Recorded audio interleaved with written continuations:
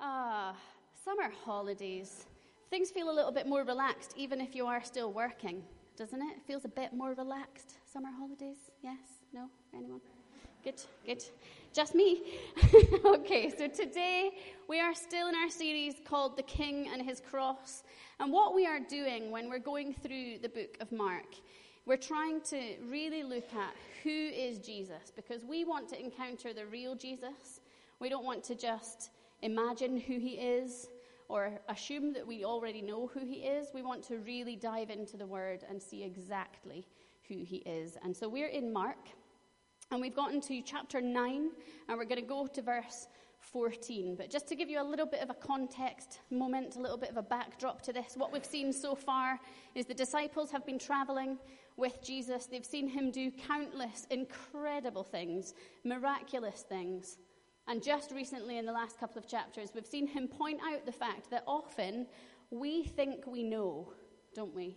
We think we know what's going on in situations. We think we know what's going to happen. And actually, Jesus, time and time again, is putting his disciples in situations where it turns out, actually, they don't know. They don't know because they're not looking to him. And that's where we've come to. We've come to not last week, but the week before. Scott Robertson was here from our St. Macar site, and he preached on the Transfiguration, which is the bit just before what we're about to read.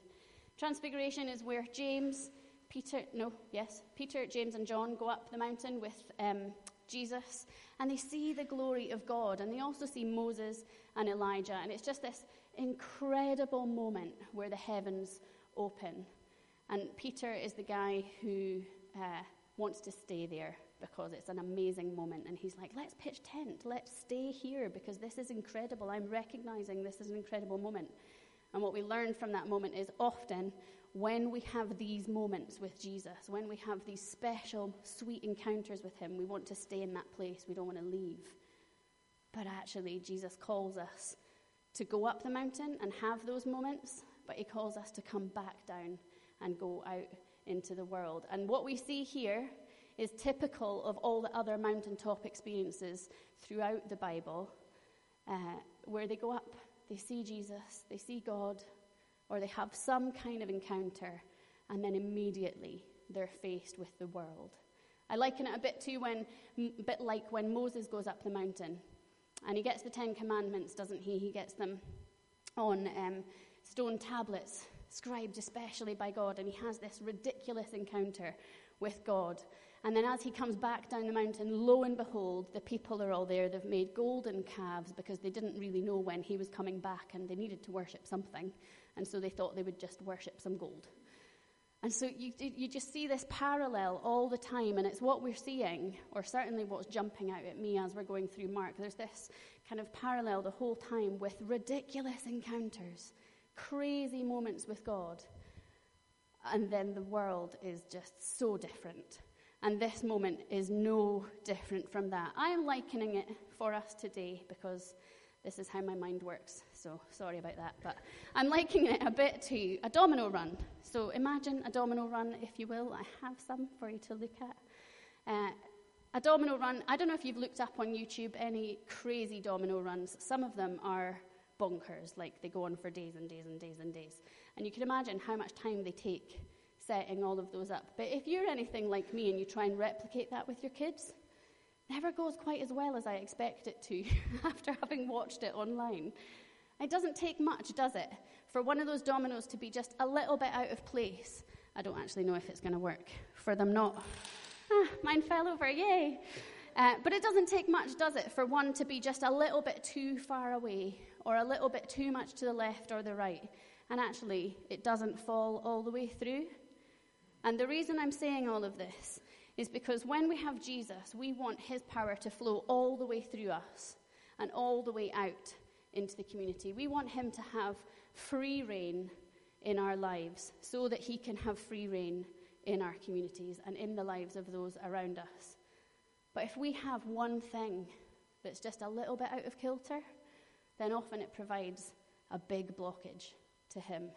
And so, hence, the domino run. We're going to look at this conversation that happens between Jesus and a crowd that have gathered. and then his disciples. And we're going to just have a little look at what dominoes might be out of place for them.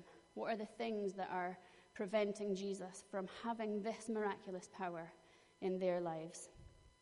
So I'm just going to pray before we read from his word today. Father God, thank you so much for your word. Thank you that every word in this book is living and breathing, that it is truth. And Lord, I pray that as I speak out what I think you have for us today, Lord, that you would land the drops of gold into people's hearts, the bits that you know are for them. Lord, we want to leave here changed. We want to leave here challenged. We never want to get comfortable. So we just pray, have your way this morning. Amen. Okay, so we're going to Mark 9, verse 14. And it's entitled, Jesus Heals a Boy Possessed by an Impure Spirit. Good point. Thanks, Brian. If you don't have a Bible with you today, how could I forget this bit? If you don't have a physical Bible with you and you would like to read along with us, then pop your hand in the air and we will get one out to you. I'll let Brian do that for you. Thanks. And just while you're getting to your pages, if you're new to the Bible, then this is the New Testament that we're going to. It's one of the books towards the end, the last kind of quarter of your book. It's Mark 9, verse 14. It says this. It should come up on the screen behind me too. When they came to the other disciples, they saw a large crowd around them and the teachers of the law arguing with them. As soon as all the people saw Jesus, they were overwhelmed with wonder and ran to greet him. "What are you arguing with them about?" he asked. A man in the crowd answered, "Teacher, I brought my son who is possessed by a spirit that has robbed him of his speech. Whenever it seizes him, it throws him to the ground. He foams at the mouth, gnashes his teeth, and becomes rigid. I asked your disciples to drive out the spirit, but they could not." "You unbelieving generation," Jesus replied. He doesn't mince his words ever, does he, Jesus? "How long shall I stay with you? How long shall I put up with you? Bring the boy to me." So they brought him. When the spirit saw Jesus, it immediately threw the boy into a convulsion. He fell to the ground and rolled around, foaming at the mouth. Jesus asked the boy's father, "How long has he been like this?" "From childhood," he answered. "It has often thrown him into fire or water to kill him. But if you can do anything, take pity on us and help us." "If you can," said Jesus, "everything is possible for one who believes." Immediately the boy's father exclaimed, "I do believe. Help me overcome my unbelief." When Jesus saw that a crowd was running to the scene, he rebuked the impure spirit. "You deaf and mute spirit," he said, "I command you, come out of him and never enter him again." The spirit shrieked, convulsed him violently, and came out. The boy looked so much like a corpse that many said, "He's dead." But Jesus took him by the hand and lifted him to his feet, and he stood up. After Jesus had gone indoors, his disciples asked him privately, "Why couldn't we drive it out?" And Jesus replied, "This kind can come out only by prayer." Amen. So there are so many things that we could talk about just from that small chunk of scripture this morning. But the few of the things that jumped out at me were the words if and but. And isn't it true that we fill our lives with ifs and buts? We've always got them. We use them as excuses all the time. And the same is true here. There are ifs and buts all over the place. And what I would like to suggest is that some of these ifs and buts are the very dominoes that are not in place when these guys are thinking about the power of Jesus running through them and out into this boy particularly. There's a blockage there. There's something not in the way. So we're going to look from three perspectives this morning, we're going to look at the crowd's perspective, we're going to look at the Father's perspective, and we're going to look at the disciples' perspective. And we're just going to see what information we can glean and what that might mean for us. So first of all, the crowd. What is their domino? It seems to me that their domino is arguing, which would mean anger and fear, right? So when we look at verse 14, they were arguing. Jesus, James, Peter, John, just come down the mountain having this incredible experience, and what they're met with is an angry crowd. An angry crowd of people who are all arguing with one another. But why? Why is it that we argue? What do we argue for? Well, we argue when we're angry or scared, don't we? Predominantly. There's many other things like, our husband's not putting things in the right place, or many other things. Sorry, Brian. But predominantly, it comes down to, when you think of almost any argument you've had, predominantly, it'll come down to some sort of fear or insecurity in you that led to you feeling angry in that moment. I'm sure there's a whole bunch of psychology I could go into this moment, but I don't have that at my fingertips, so I'm not going to. But what we see with these people is they've taken this boy to the disciples, okay? So they've heard these guys, they've been with Jesus. They know how to drive out demons. We'll take him there. The disciples have tried. It doesn't tell us what they've done. It doesn't tell us what words they used or what it is that they did when they prayed for this boy. But clearly it hasn't worked. And the crowd are now angry, aren't they? And they're terrified because, well, we thought we'd brought this boy to the right place. And now it turns out that this is not the right place, or that actually you guys don't have the power. You can almost imagine two groups of people within this crowd. You can imagine the groups of people that were saying, I knew it. I knew they couldn't do it. I told you that they didn't have the power. I told you that this wasn't the Messiah. I told you, and they're getting quite angry. Or you can imagine the other ones terrified. Wait a minute. We've kind of given our lives to this Jesus, and now all of a sudden he's not able to drive out demons, or actually his disciples are. Well, what does that mean for us? I find it really interesting that only moments after that, in the very next verse, they turn and see Jesus coming down from the mountain, who's probably still shining from the glory of God. They go from being angry and arguing, they turn and see Jesus. And what it says in verse 15 is that they are overwhelmed with wonder. And it just made me think, what is it that makes us go from being so angry or so confused or so fearful to all of a sudden be overwhelmed with wonder? Well, it's Jesus. That's what happens when you're in the presence of Jesus. And it can only be Jesus that does that. Jesus is the only one, because at these moments, he's the one that's been up the mountain. He's the one that's been in the presence of God. And when we look through the chapters before Mark, he's the one, and after this point in Mark, Jesus is the one that regularly takes himself off, doesn't he? Because he says, I can only do what my Father has done, or I see my Father doing. He has to go back to see what God is doing.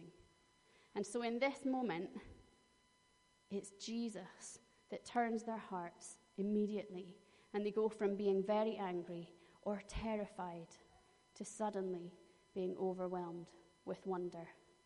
I want that in my life. All these moments that we have where we think, hold on, why is this not working? Hold on, I thought I'd done it right. I want to be able to be suddenly in the presence of Jesus and be overwhelmed, and for all that fear and anger to just disappear. You see the crowd again led by their emotions in verse 26, when Jesus does actually pray for this boy, and something does actually happen. But what do they see? They see he suddenly stops convulsing, and so clearly he's dead. They jump to conclusions immediately. And isn't that true, guys? In our lives, we are so led by what we see right in front of us, or so led by the emotion that comes along with those things that we don't take a moment to actually trust and know this is Jesus that's just prayed for this boy. Of course something's going to happen. I've only had a few moments like this, so I can't claim to know exactly how to do it. But I can liken it to a few moments that Brian and I have had since we've moved here. Life, as you can imagine, suddenly got a little bit busier for us. And I'm assuming that, like most other people, when you're really busy, life gets quite a bit harder. Suddenly, you're led by your emotions a bit more. Maybe it's just me. In those moments when I feel really overwhelmed, my emotions are what's dictating what's happening in the room. And my poor husband and children, they reap the cost of that. And quite often, if I come home having had, 100 things to do on my list, and I haven't achieved maybe more than 2 of them, and I come home in that really kind of busy, overwhelmed, frustrated, really annoyed kind of frame of mind, all it will take is something simple like my lovely husband, by the way, saying, "What are we having for dinner?" We have a list, for goodness sake. We are very organized people. There is a list on the wall. We have bought the shopping in. You should know what's going on. You know exactly what we're having for dinner. And really what he meant was, "Darling, I realize you haven't taken the chicken out the freezer last night. What would you like for tea?" But that one comment sends me into, I can't be the only one that manages this household, and sends me into an absolute spin of anger and actually quite insecure, because clearly I'm not managing my household very well if I didn't take the chicken out the freezer, quite frankly. And that's a really silly example of how we can be led by our emotions, and how actually the person on the other side of that isn't helped out in that moment, are they? Whereas you can imagine if I wasn't led by my emotions in that moment and I said something like, "Well, I hadn't taken the chicken out the freezer, so what would you like for dinner?" Things might have gone a little bit better, right? But this crowd, they're not there to show us how terrible that we are. They're there to show us how normal we are. When you put yourself into these stories, often we can identify with the crowd, because very often we find ourselves in exactly the same situation. And that's where we find ourselves here. So the domino that they are missing, that they haven't got, that is leaving a blockage to Jesus running right the way through their lives in this situation, is anger and fear. So let's not be led by our emotions. Let's have regular encounters with Jesus, so that even when we do get into those moments, let's try and have a little voice in our heads that says, "Hold on a moment, you need to stop. You need to worship Jesus, because your life is not void of him. You need to stop and put on a worship song, stop wherever you are, and pray." Because I can honestly tell you, in those moments, and there haven't been nearly as many of them as there should be, but in those moments when Brian and I have just stopped and said, actually, we need to pray in this moment. We don't need to be trying to figure this out. We don't need to be trying to argue about it. What we need Jesus to speak into it. And when we've done that, the most incredible things happen. Because when we surrender our emotions to Jesus in those moments, big things happen. He takes it from us, and that's what we want. Stop, pray, have an encounter with him. Because when they did realize, only moments later, Jesus put out his hand, lifted this boy up, and he was alive, and suddenly they could see the truth, and they need not have actually been scared in the first place. Let's look at the father's reaction. The father has come from this point of view of unbelief. And he says that in his own words, "Help me with my unbelief," doesn't he? Verse 17, he says, "I took my boy to these disciples. I thought they could heal him, But they couldn't. But they couldn't. Verse 21, if you can, Jesus, if you can do something, please do it. It's quite often how we approach our prayers, isn't it? God, what I see in front of me is this. I thought you were going to do something about this, but you haven't. If you can, please will you? If you can. It's so easy, guys, to get jaded when we approach everything with that perspective. With kind of a worldly pair of glasses on. It's so easy to rack and stack lots and lots of disappointments. And when we do that, we're on shaky ground.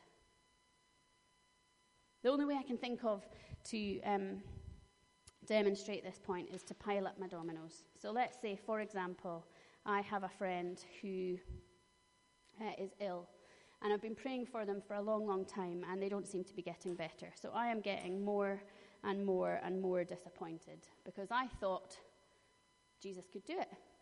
If you can, Jesus, then I want you to do this. I want you to heal this person.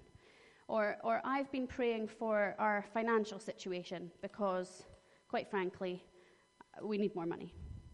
Or maybe you've been praying for a job and it hasn't happened. Maybe you've been praying for your boss because actually they're quite mean. They totally don't get you. They don't do what you want them to do. They don't understand your perspective. Maybe you've been praying for your children because actually you really want your children to just do what you've asked them to do when you've asked them to do it. Let's face it. I've asked you to put your shoes on 5 times, you haven't put your shoes on. Maybe it's your parents. Maybe, for some of you younger people, it's your parents that are driving you crazy because they keep asking you to do something you don't want to do. Maybe you have older parents. Oh, I'm going to keep going. And actually, it's really difficult. Things aren't happening the way you wanted them to happen. Suddenly you're looking after elderly parents that you didn't think you'd have to look after. Maybe you've been praying. Okay, good. Good, we don't have to go any further. Do you see what happens when we rack and stack, thank you, all these disappointments? Our world suddenly comes crashing down round about us. Because what we've done when we haven't even meant to, we haven't been aware of what we've been thinking, we haven't been intentionally looking after our thought life, but what we've done is we've racked and stacked a list. And we know about God, because it says so in the Bible, that he doesn't keep a record of our wrongs. And so why should we keep a record of his?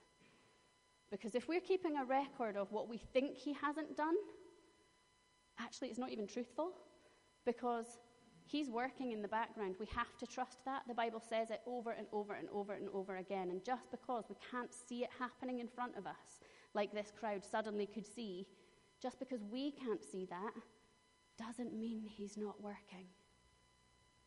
I was reminded again, even just this morning, praying with someone. There's a verse in Daniel 10. You can look it up later. The whole book of Daniel is incredible. But it talks about God being delayed by the prince of Persia. And there's a whole big story behind it all. But it's one of those moments and one of those verses that when you read it, you think, actually, there's a spiritual battle happening here. God is actually working on my behalf, and that's why he's delayed. So if I rack and stack all of these things, actually God is thinking, hold on, just wait. I am working. And you can imagine Jesus, although he doesn't say it, you can imagine him saying, hang on, everyone, he's not dead. Just wait. And for this father, when he says, if you can, Jesus must be thinking, you haven't got it yet. You just haven't got it yet. And you see a little bit of that frustration come out, don't you? You unbelieving generation. He's thinking, gosh, my time has just about come to an end here, and you guys haven't got it. I know where I'm going. I'm heading to the cross. And there's a big reason why I'm doing that. And so this is important. You have to get it. You have to get it. These things that you don't see happening in your life, don't keep a catalogue of them. Give every single one of them to Jesus. We were singing this morning, weren't we, about surrendering to him. Standing in awe in that overwhelmed state and surrendering everything to him. Because when we take every single domino, and maybe for you, you have a big list. And I would suggest that today is the best day to start that because you're suddenly aware of it. Take each one of them and say, God, I don't understand. Be honest with him. That's what he wants. I don't understand why you didn't do this. And give him every single domino, because I can bet you his peace will fall in that moment. Or I can bet you that suddenly you will feel lighter because he's taking every single... That's why he went to the cross, guys. Is to take all of our stuff so that we don't have to. We don't have to walk around with this big, massive, heavy jacket, carrying all of the stuff of the world and letting it pile up time and time and time again. Come to him and say, I do believe. Help me with my unbelief. Seems to me like this is one of the best questions, the best things that we can say to Jesus. When you're in that moment and you can't see past it, cling on. I do believe, but what's happening in front of me isn't helping my belief. Help me with my unbelief. His grace is enough for that. An encounter with Jesus in those moments is the solution for unbelief. An encounter with Jesus. That's what we need to seek. And so let's look at the disciples. This is my favorite reaction because it's the one I have every single time. Why? Why couldn't we drive it out? We see that in verse 28. But why? And you can imagine, and this is me adding on to what they're saying, which we shouldn't do, but I'm just going to for the purposes for this moment. You can imagine they're thinking, okay, so we've seen Jesus cast out demons. We've seen him walk on water. We've seen him heal people. We've seen him do all these incredible things, and I have catalogued in my mind exactly how he did them. I know exactly the words he used. I even know the tone of voice he used in those prayers, and so I know exactly how to cast out these demons, thank you very much. And so when this man comes with his son and tells him all of this stuff that's been happening, you can imagine the disciples being like, I've got this one. We've seen this quite a few times. I know what I'm going to say. And they say it. Nothing happens. And so they probably say it again, maybe with a slightly different tone. And nothing happens. And you can imagine them thinking, well, what on earth is happening here? We've been told that we can do this. We've been told by Jesus that we are commissioned to go and drive out demons. We saw that earlier on in Mark 3, where he gathers the disciples and then he sends them out and he says, you can drive out demons. You can heal people. And that's what he says to us. And so why? Why does it not always happen? Why does it not happen for these people? I wish I had a really good answer for you.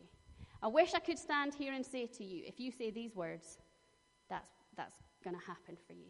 Or if you read this verse aloud every day for the next 3 months, your life will definitely change. Or if you sing this song in this key, that's definitely going to change your life. Or when you pray this particular prayer over that person, they'll definitely be healed. I wish I could say all of that to you. But it's not true. And we're seeing it over and over and over again. Jesus is hammering home this point that it is not a formula. We wish it was. Just like parenting, we wish there was a book that told us exactly what to say, when to say it, how to say it, and then all will be well. There are many parenting books. I'm not sure I've found one that does exactly what I want it to do. This is exactly the same, guys. We wish there was a certain prayer we could say, a certain part of the Bible that we could go to, and then all would be well. But it's not true.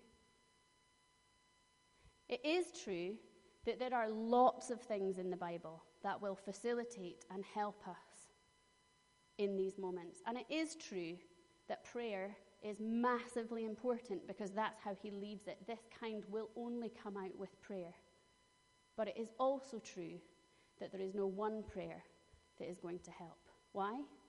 Because it's not about the words we say. It's not about us. It's about God. It's one of those moments, isn't it? And I think you've probably all been in this position, probably at the end of services where people have come down to be prayed for, and you're stood there thinking, I should probably go and pray for someone. Oh, I can't do that. I don't know. I don't have fancy enough prayers for that. For years, I didn't go and pray for anyone because I wasn't brought up in church. So I don't know all of the traditional church language. I don't know when you say what you should say, when, how, tone, all. I didn't know any of that. I couldn't just recall a piece of scripture like that, and so therefore, clearly, I can't go and pray with someone. But what I was doing in that moment is putting myself first. I can't do that because. But I haven't been in church for my whole life, so I can't do that.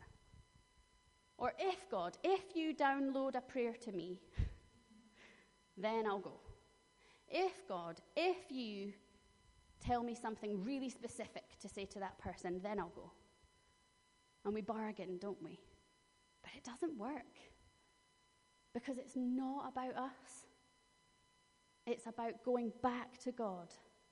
It's about completely relying on him.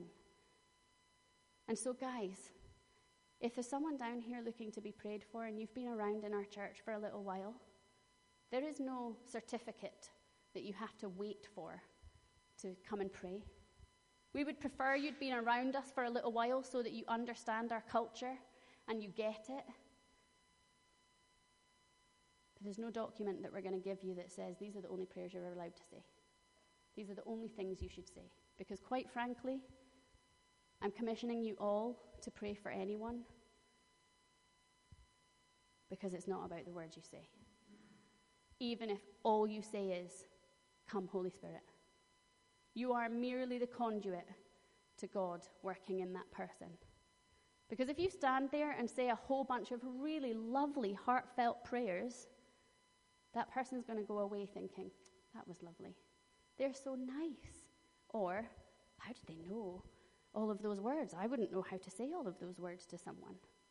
But they're not going to come away having had an actual experience of Jesus because they were too busy listening to the words that you were saying. So when you're praying for each other, just invite God in. And then when you hear him speak, when you begin to think, oh, I think that might be a something, it is okay to say, I've had this picture for you. I have no idea if it's actually for you or if my imagination has just gone completely wild in this moment. It's okay to just say, I don't know if this is from God, but I'm going to share it with you anyway.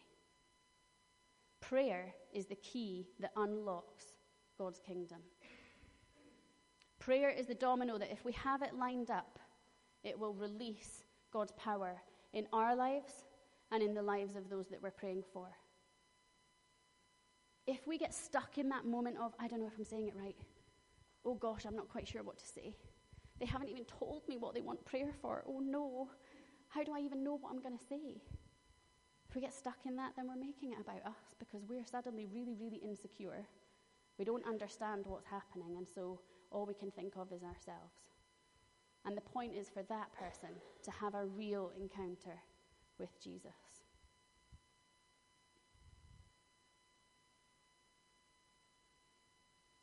If we're just copying one another, then that's not going to work either. I've learned this lesson. It's one of the biggest lessons I learned when I first came into ministry. Because let's face it, when you first start doing something, You can only do what you've seen other people doing, right? Jesus said it himself. He can only do what the Father does. So what do we do when we first start in ministry, or we first start learning a new thing? We copy what other people have done, right? Because they've done it that way and that works. And when you first do that, so for example, when I first came into ministry, it was in Mainly Music, a long time ago now, in our first site in Gilk Park, and I randomly thought God had spoken to me. Turns out he had. About how there were so many mums in the community that really, really needed something. Lo and behold, the lovely Barbara, who is our area coach for Mainly Music, if you want to know anything about Mainly Music, speak to Barbara, had been having conversations with Taryn at the same time about Mainly Music. I didn't know any of that. And so I just came forward to Taryn and said, wouldn't it be really cool if we had something for mums to come to? And Taryn was like, yes, it would. Let me give you some information. Go, off you go and start something. And so I had someone alongside me, and we started Mainly Music in Gilk Park a number of years ago now. The only way I could make that happen was if I copied everything Barbara told me to do, or if I copied everything that I'd seen when the other leaders that I'd gone to see did, which gets you so far, right, when you copy things. Like, it all goes really, really well because God's grace is amazing, and he set that on fire. Loads of people came. It was incredible. After a little while, doing the same thing over and over and over, I came to realize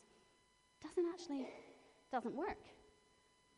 Well, what do you mean there's no prayers in the prayer teapot? I've said exactly the same thing every single week and said to them that we're going to pray for them. Why would they not want us to pray for them? Because I've said the same thing every single week. But actually, it's not about that, is it? It's not about saying the same thing over and over. It's about communicating the heart and the vision. It's about relationship. Oh, you mean I'm actually supposed to speak to the mums, not just from the front? I'm supposed to actually tell them why I want to pray for them. Oh, okay. And the same is true when we came here. We could only be site pastors because we'd had a little bit of training and we had seen years and years and years worth of how other people do it. Copying what they do only gets you so far, it turns out. A little way in, we were like, hold on. We're doing everything everyone's told us to do. I'm not sure what to do next. What do we do next? Oh, we're meant to ask God what happens next. I see. If we didn't have regular moments with God, we'd actually be insane. Not going to lie, we would be insane.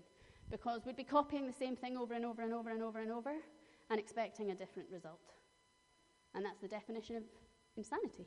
Doing the same thing over and over and expecting a different result. It's the beauty of multi-site in our church. It's the beauty of the fact that we have so many other people that we can draw from, that we can draw on their experience, that we can come to them and say, I have this situation. What did you do? What can I do? And it's an incredible thing. We could only be site pastors in this kind of setting. And that's the only reason we can do what we're doing. Apart from the fact that it was God that told us to be here. And so if we look at it with our human eyes, we'd be like, oh my goodness, what are we doing? Why are we doing this? How is this possible? What do we do next? There's no manual. Oh my word. We have to bring everything back to God. And so here with these disciples, they were doing the same thing over and over. They thought they had it handled. And Jesus is teaching them a lesson and saying, guys, it's not always going to be easy. It's not always going to be a formula. You're going to have to shift gear sometimes. You're not always going to be in your stride. There are going to be regular moments in your life where you realize, oh, I actually need to just get on my knees before God and ask him to reveal himself in this situation because I just don't understand. And that is the point of this whole chapter. If out of everything I've said, I want you to take away, prayer is the answer. But it's not our words that are important. It's being in the presence of God that's important. Shall we stand?